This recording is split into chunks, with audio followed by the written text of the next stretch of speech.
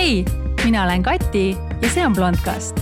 Selles podis arutleme me teemadel suhetest ettevõtluseni, enesearengust botoksini ning kõigest muust, mis ühte ägedat, iseseisvat naist huvitada võiks. Kõike seda otse, ausalt ning huumoriga. Mu piltidel võib küll olla filtrit, kuid jutus mitte iialgi. Hei, mina olen Kati ja see on Blondcasti kõige esimene osa. Kõigepealt suur aitäh sulle, et sa oled mind kuulama jõudnud ja ma väga loodan, et sulle meeldib meie ühine teekond. Alustuseks otsustasin teha väikese intro rääkimaks, et kes ma üldse selline olen, mis on Blondcasti mõte ning miks sa seda üldse kuulama peaksid ehk millist lisandväärtusse sinu ellu justkui looma peaks. Aga alustades algusest, mina nimelt siis sündisin Nõukogude Liidus, mis tänapäeval kõlab absoluutselt kreisilt, aga võib-olla indikeerib pisut ka seda, et ma ei ole enam päris 19-aastane, vaid tegelikult see on aasta lõpus juba 40, ehk midagi justkui nagu äkki on sinna ajukäärude vahele nende aastatega juba ka kogunenud. Ja sündisin siis 2 noore inimese esimeseks lapseks ja ette rutades võin ka öelda seda, et mul on tervelt 7 nooremat õde. Nagu öeldakse, et see esimene vasikas läheb ikka aia taha, et mul on tegelikult selle kohta ka oma selline Kati esimese pannkoogi teooria. Ma võin teile seda tutvustada lühidalt. Et siis vaadake, kui te neid pannkooke teete, et see esimene pannkook, no mina ei tea, kas see kunagi kellelgi välja ka tuleb, et see esimene pannkook on justkui nagu selline panni katsetus, et küll ta ei lähe pruuniks või ta läheb kõrbema või ta on liiga paks või ta on, ei ole seda sobivat vormi seal või ei ole neid krõbedaid ääri. Igatahes ta läheb sinna taldriku peale ja sinna ta tavaliselt jääb, välja arvatud juhul, kui hommikul mitte midagi muud süüa pole ja siis ta lõpuks nende ilusamate pannkookide altselt lõpuks välja tuleb ja suure näljaga käib kah, eks ju. See on see minu esimese pannkoogi teooria, et mina olen siis see esimene. Okei, see oli nüüd lihtsalt selline väike vahepala. Aga rääkides lapsepõlvest lihtsalt nii palju, et oma kodu mul tegelikult päris kodu mitte kunagi ei olnud, et me kolisime peaaegu igal aastal sinna, kus me saime elada ja olime siis nii öelda vaesed, aga ma ei sooviks seda üle kuidagi dramatiseerida, sellepärast, et kes tollal ei olnud. Et tol ajal oli ikkagi nagu väga paljudel inimestel ikkagi väga raske ja seetõttu ma kuidagi ei leia, et ma oleksin nüüd mingis erilises positsioonis, et ma olen kusagilt, vabandage väljendusest, kusagilt sitast nii-öelda välja rabelenud, et niimoodi me oleme enamus siiski teinud, kes enam-vähem niimoodi minu vanused on. Aga küll ma võin öelda, et ka sel ajal ikka osad olid vaesemad kui teised. Seda ma tol ajal tundsin päris selge kui kooli ajal, et näiteks kui ma olin 8-aastane, siis me elasime 20 ruuduses korteris, kus ei olnud isegi WC-d.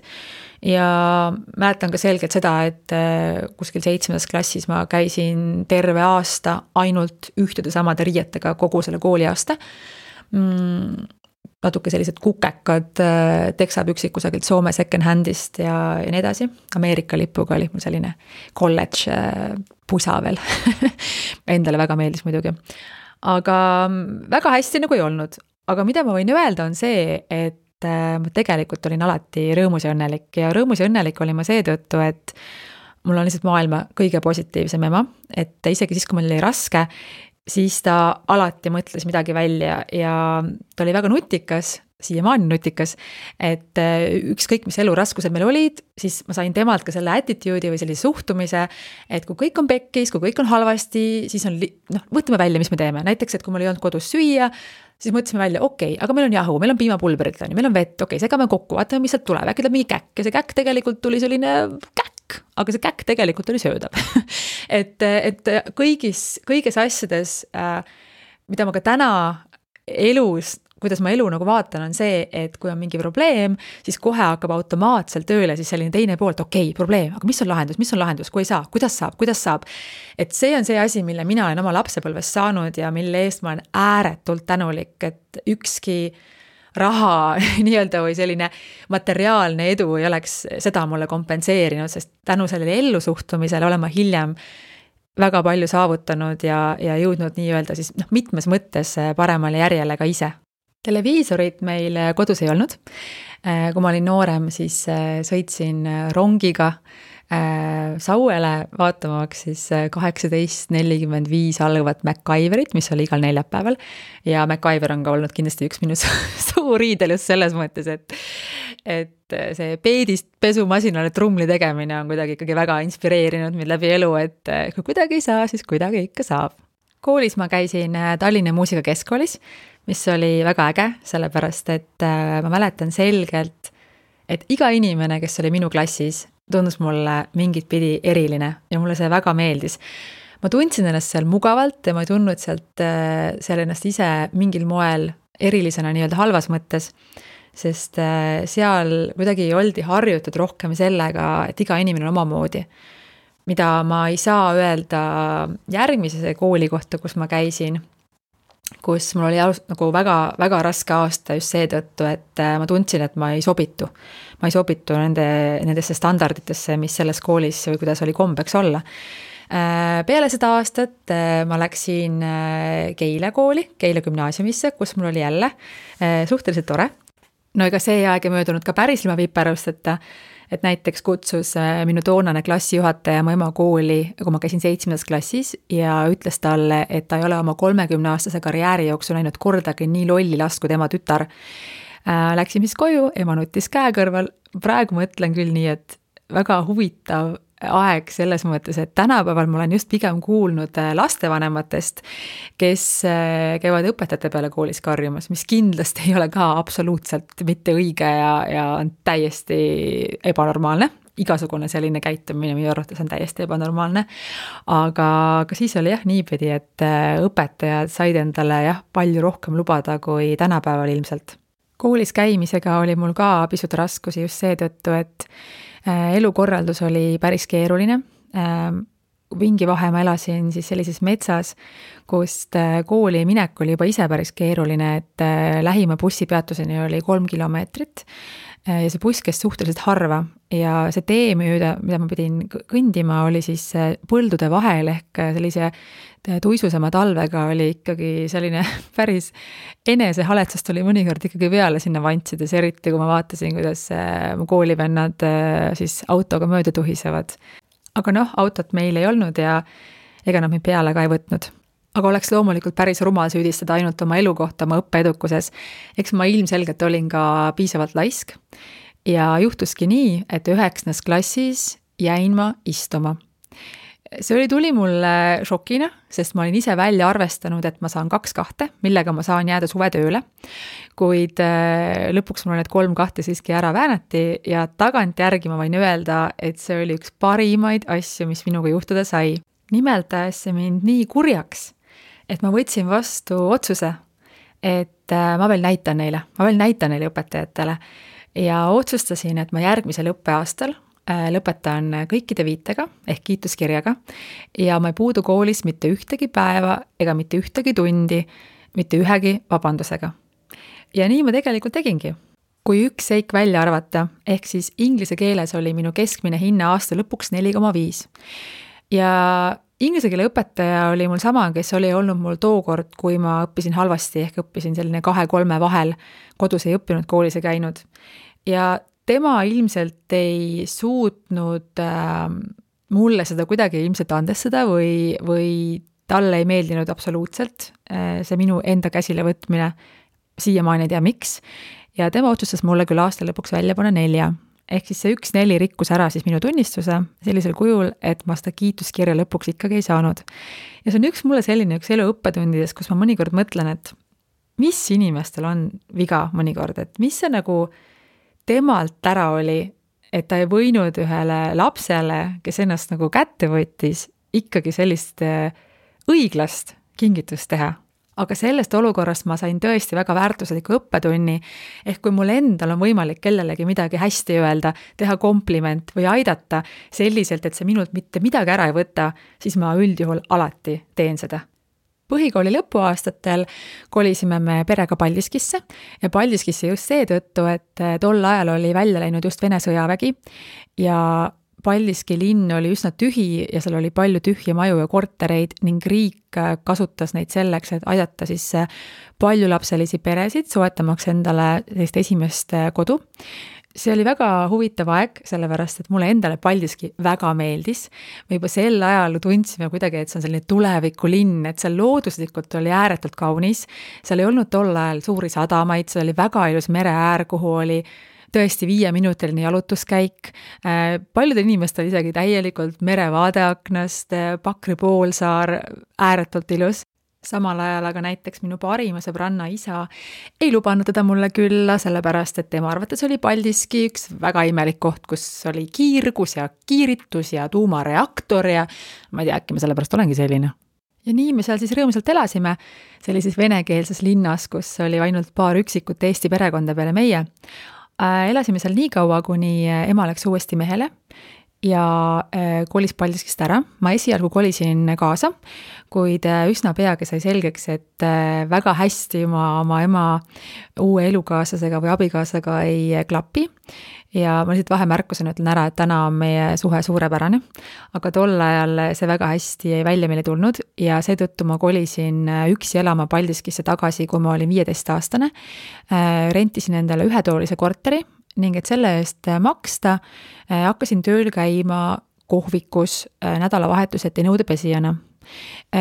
Mingil ajal ülendati mind ka kassasse, siis nii-öelda baaridaamiks, kuigi mis baar see ka oli, et me müüsime kartulisalatit klaaspokaalidest ja serveerisime päevapraadi, kuid oli ka päevi, kus tuli bussijuhile hommikuti viskit serveerida, seda ma mäletan hästi. Tagasi vaadates võin ma öelda, et ma sain sellise varajase täiskasvanuna endaga üsna hästi hakkama, et mingit suuremat pahandust ma ei teinud, ma koristasin oma kodu, ma tegin endale süüa, ma ei joonud, ma ei suitsetanud. Loomulikult sellises eas ikka käid seal vahepeal tüdrukute ja poistega juues jalutamas, aga ma ütlen, et ma olin ikkagi läks hästi, et oleks võinud minna ka hästi palju hullemini selline katsetus. Kuid see jätkus kõik siis nii kaua, kuni kahjuks ma sain endale väga tugeva paanikahäire. Täna on siis tegemist teemaga, millest räägitakse üsna palju ja mul on selle üle ääretult hea meel, aga tollal ei olnud paljud arstid sellest isegi mitte kuulnud ja seetõttu mind solgutati ühe arsti juures teise juurde rohkem kui 6 kuud, võib-olla isegi aasta ja perearst kirjutas mulle järjest kangemaid rahusteid välja. Lõpuks ma jõudsin ühe arsti kabinetti, kus ma hakkasin lihtsalt nutma ja mulle tulnud isegi sõnad suust välja, sellepärast et ma arvasin, et minuga midagi väga hullu lahti, ma suren ära, kõik sellised asjad, kuni lõpuks siis jõuti jälile ja mul võttis küll aega, aga ma sain terveks ja mul on väga hea meel, et sellest tänapäeval räägitakse just seetõttu, et eriti siin just koroona ajal ma olen kuulnud, et väga paljudel inimestel oli ka sellise vaimse tervisega probleeme. Ja see on üks teema, millest ma kunagi soovin kindlasti rääkida, et ma loodan, et selline see minu kogemus, kui see kas või paari teist inimest kunagi aitab, et selle üle oleks mul ääretult hea meel. Okei, nüüd me oleme lapsepõlvega põhimõtteliselt suhteliselt done, aga peale keskkooli läksin ma siis edasi õppima ja ma siiamaani mõtlen, et kuidas peaks üks 18-aastane noor sellel ajal juba täpselt teadma, mida ta teha soovib. Et täna ma isegi ei oleks absoluutselt selle vastu, et noor inimene võtab endale sellise vaheaasta, mõtlemaks välja, mida ta soovib teha ja minna siis õppima, aga sel ajal tundus see kuidagi läbikukkumine, kui ma ei läheks otse ülikooli. Ma tegelikult väga tahtsin minna EBS-i, aga ma ei julgenud.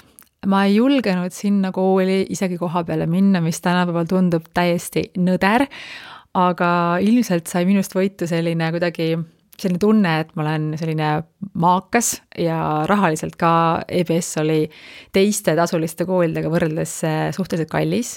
Et ma mäletan siiamaani, et peale avalduse saatmist mulle helistati tagasi, et tere, et kas sellega teie soov meie kooli tulla piirduski? Ja ma olin nagu, et jaa.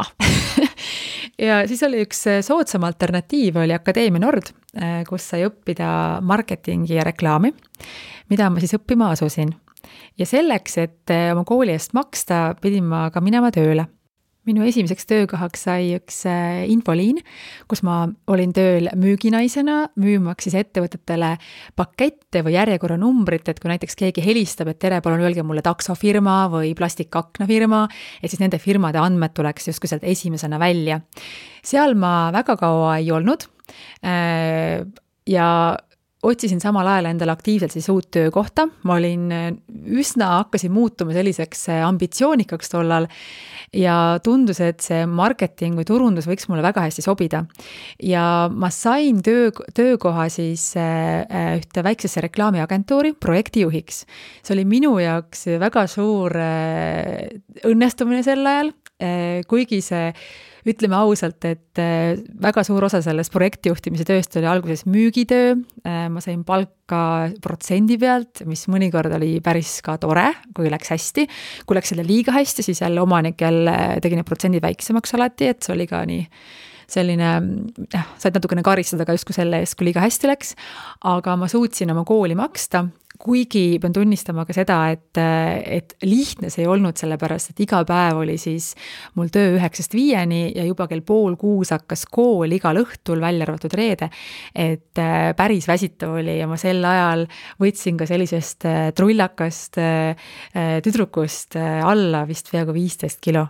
Selle agentuuris ma olin kokku kas 3 või 4 aastat ja agentuuriga koos arenesin ka mina, kui ühel hetkel ma tundsin, et ma ei soovi enam sellist tööd teha ja just sellel põhjusel eelkõige, et ma tundsin, et need kliendid nii väga kuidagi loksutavad ja ma olen nagu nende lükata ja tõmmata, sest loomulikult on väga kihvte ja ägedad ja professionaalsed agentuuri kliente, aga siis sul on, ma ei tea, kui meil on siin praegu paar kuulajat, kes töötavad agentuuris, siis te teate ju hästi, et on selliseid kliente, kes tulevad, et aga teate, mulle meeldib valida.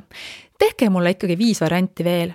Mulle meeldib palju variante. Siis oled nagu, et ma tegin sulle nagu 3 nagu mega head varianti. Ei, ma tahaks ikka veel variante. Või tehke see logo seal suuremaks ja siis sa vaatad, et appi sellel inimesel ei ole absoluutselt maitset, aga sa pead seda tegema, sest et money talks.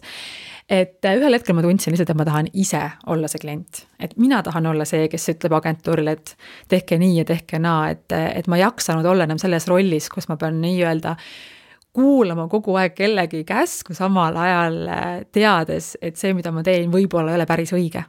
Ja siis juhtuski nii, et kõige esimene ettevõte, kes mind palkas, oli üks Eesti suur alkoholitootja, kes oli sel ajal otsustanud hakata ka maaletoojaks ja minust sai nende ettevõttes siis nende esimene import-portfoolio tootejuht.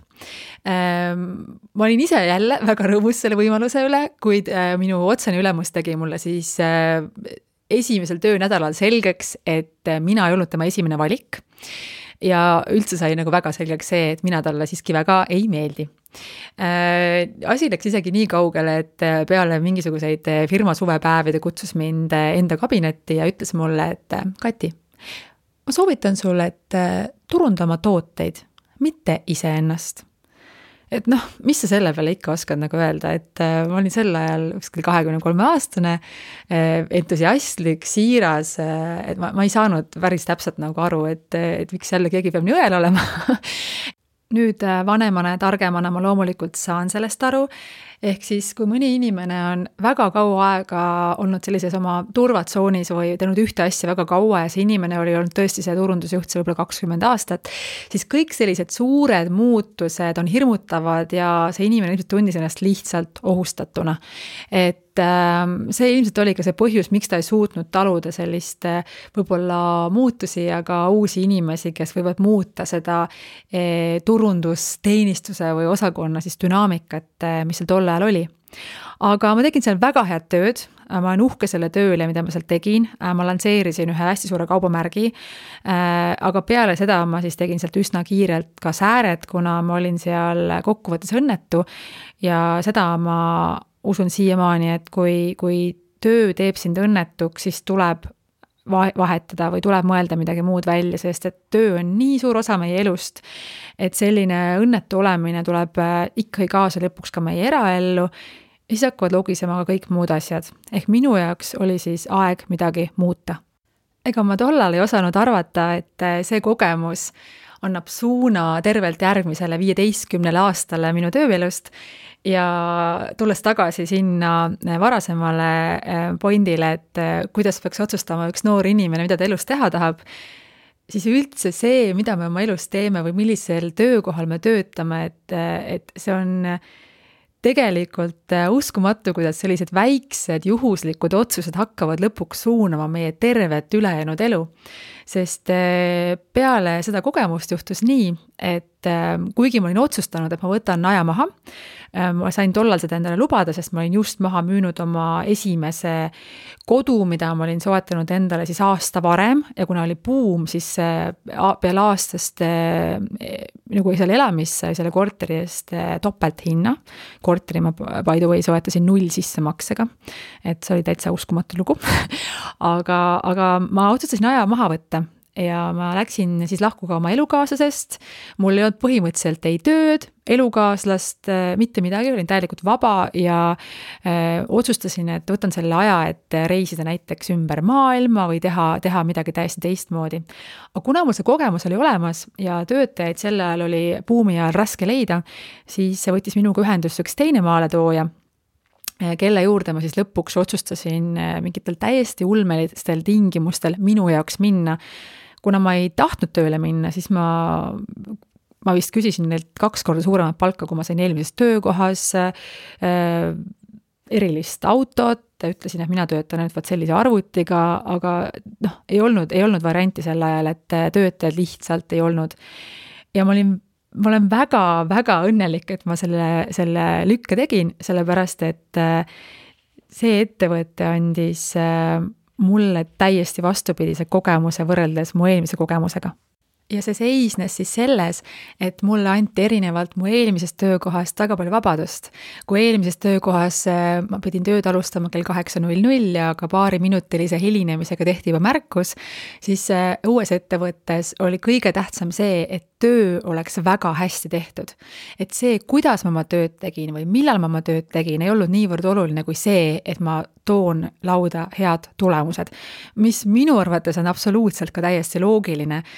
Ja kuna minu loomus on pigem selline ettevõtlik, siis mulle see süsteem tõi minus välja ka minu enda parimad omadused, ehk ma nautisin oma tööd, ma nautisin seda ettevõtet, mulle meeldisid mu töökaaslased ja ma olin motiveeritud sellest töökohas töötamast. Ma ei soovinud sealt ära minna, mind üritati meelitada erinevatesse ettevõtetesse sel ajal, aga ma lihtsalt olin vääretult lojaalne, sest selle ettevõtte juhid suutsid minust tekitada sellise tunde, et ma kuulun nende tiimi, ma armastan seda kohta ja mulle meeldib seda tööd teha.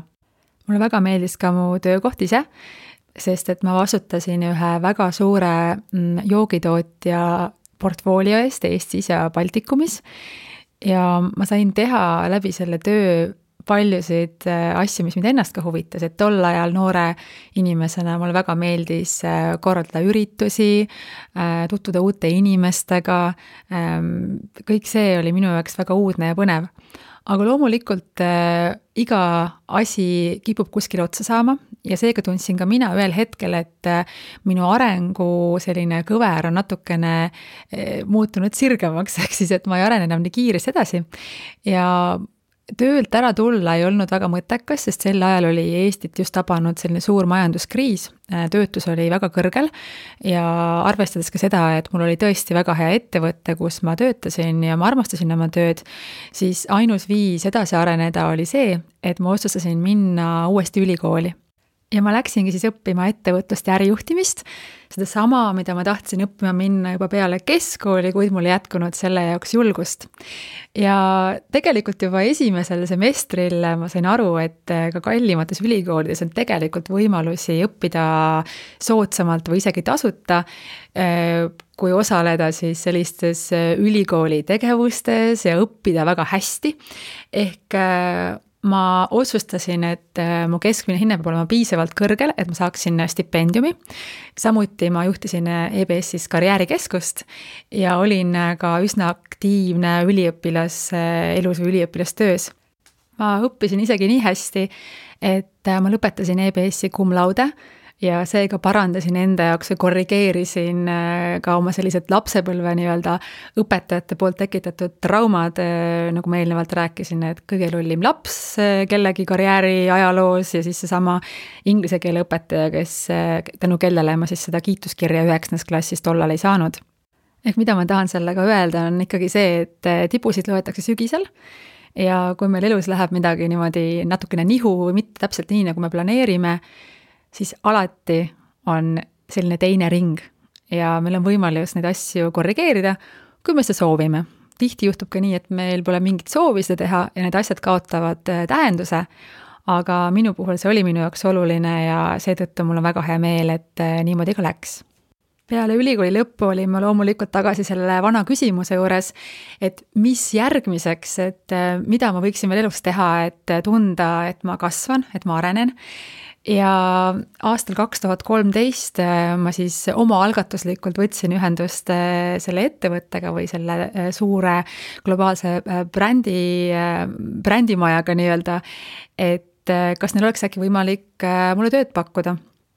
Ja läks nii, et juba paar kuud hiljem olin ma tööintervjuul ja sügisest 2013 ma kolisin Itaaliasse Milanosse, et alustada tööd siis Skandinaavia ja Baltikumi piirkonna juhina, mis oli minu jaoks tõeliselt elumuutev asi, sest et ma ei olnud mitte kunagi varem elanud välismaal ja ma ei olnud ka väga palju selleks ajaks reisinud.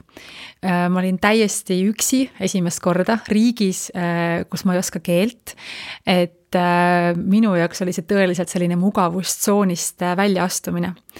Ma olen ääretult tänulik oma eksabikaasale, kellega me selleks ajaks olime olnud juba üle 3 aasta koos, kes mind nii-öelda toetas siis seda sammu astuma, sest kui tema oleks öelnud ma tol ajal, et ei, ma ei soovi, et sa lähed, siis ma ilmselt ei oleks sinna läinud, aga ta sisendas mulle pigem, et mine, me saame hakkama, sest temal ei olnud võimalik sinna kolida. Ja me saimegi väga hästi hakkama. Aga kogu see Itaalia kogemus pidi olema lühiajaline, ehk mul endal oli selline salakaval plaan, et ma lähen sinna septembris ja tulen tagasi enne jaanipäeva järgmisel aastal. Et loomulikult ma ei pidanud võimalikuks siis sellist pikaajalist normaalset suhet, et kus me elame aastate kaupa erinevates riikides. Aga nagu öeldakse, et Jumal naerab, kui inimene plaane teeb, et 2014 jooksul tehti hoopis veel ahvatvam ettepanek, ehk siis ettevõttes olid suured muutused ja minu töökoht viidi üle Londonisse. Ja no, kes ei tahaks elada Londonis? Et eriti veel seetõttu, et kuna see Itaalia kogemus oli olnud mulle piisavalt keerukas, kõikide keelebarjäär, kultuuribarjäär, esimest korda välismaal üksinda, et siis Inglismaal tundus kõik palju lihtsam. Kultuuriliselt, keeleliselt, mul oli selle palju tuttavaid juba ees ja ka majanduslikult, sest et kui ettevõte viib oma töötajaid üle, siis seda nimetatakse siis nii-öelda ekspertiiliks, mis tähendab, et makstakse kinni ka sinu elamine, mingi määral transport ja sinna otsa sa saad siis oma palga, ehk siis majanduslikult oli see minu jaoks hästi mõttekas ja mul esimest korda elus tekkis võimalus ka raha kõrvale panna ja säästa. Minu käest on päris tihti küsitud, et et kas sulle meeldis see Londonis? Ja ma ütlen alati selle peale, et see on täiesti vale küsimus.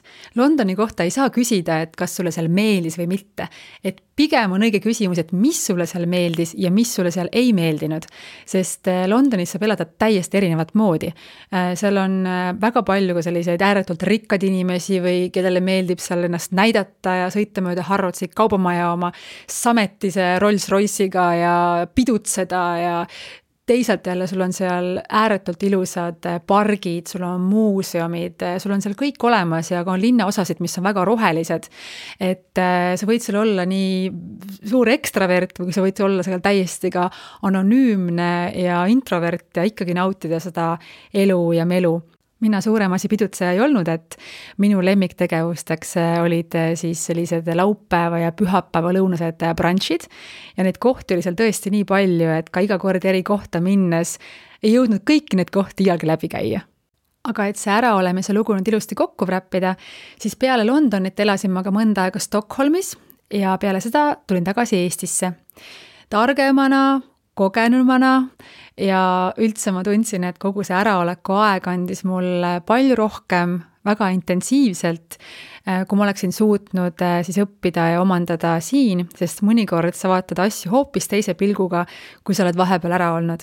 Ja johtuvalt sellest kogemusest võin ma öelda, et kui kellelgi teist on võimalik ka selline kas või vaheaasta võtta, siis ma kindlasti soovitan seda teha.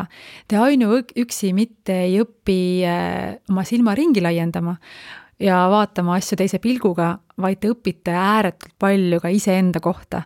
Kuidas te käitute erinevas olukorras, kuidas te käitute olukorras, kus te ei ole oma mugavustsoonis, et see arendab ja muudab väga palju ja teeb väga palju ka teie tuleviku jaoks. Ma sooviksin veel nüüd nii palju öelda selle pika monoloogi kokkuvõtteks, et ma olen täna lõpuks saavutanud iseseisvuse ja ka rahalise vabaduse, et teha seda, mis mulle meeldib, mida ma armastan, ilma end liigselt piiramata ja liigselt muretsemata. See kõik on võtnud palju kauem aega, kui ma kunagi lootsin, aga nagu öeldakse, et elu pole sprint, vaid maraton.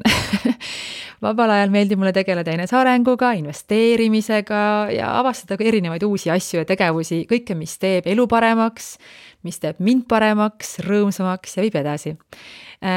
Kõige olulisem hetkel on minu jaoks olla iga päev parem versioon iseendast ja oleme ausad, iga päev see kindlasti ei õnnestu, meil kõigil on halvad päevad, aga mõnikord on vist okei teha samm tagasi selleks, et siis teha 2 sammu edasi.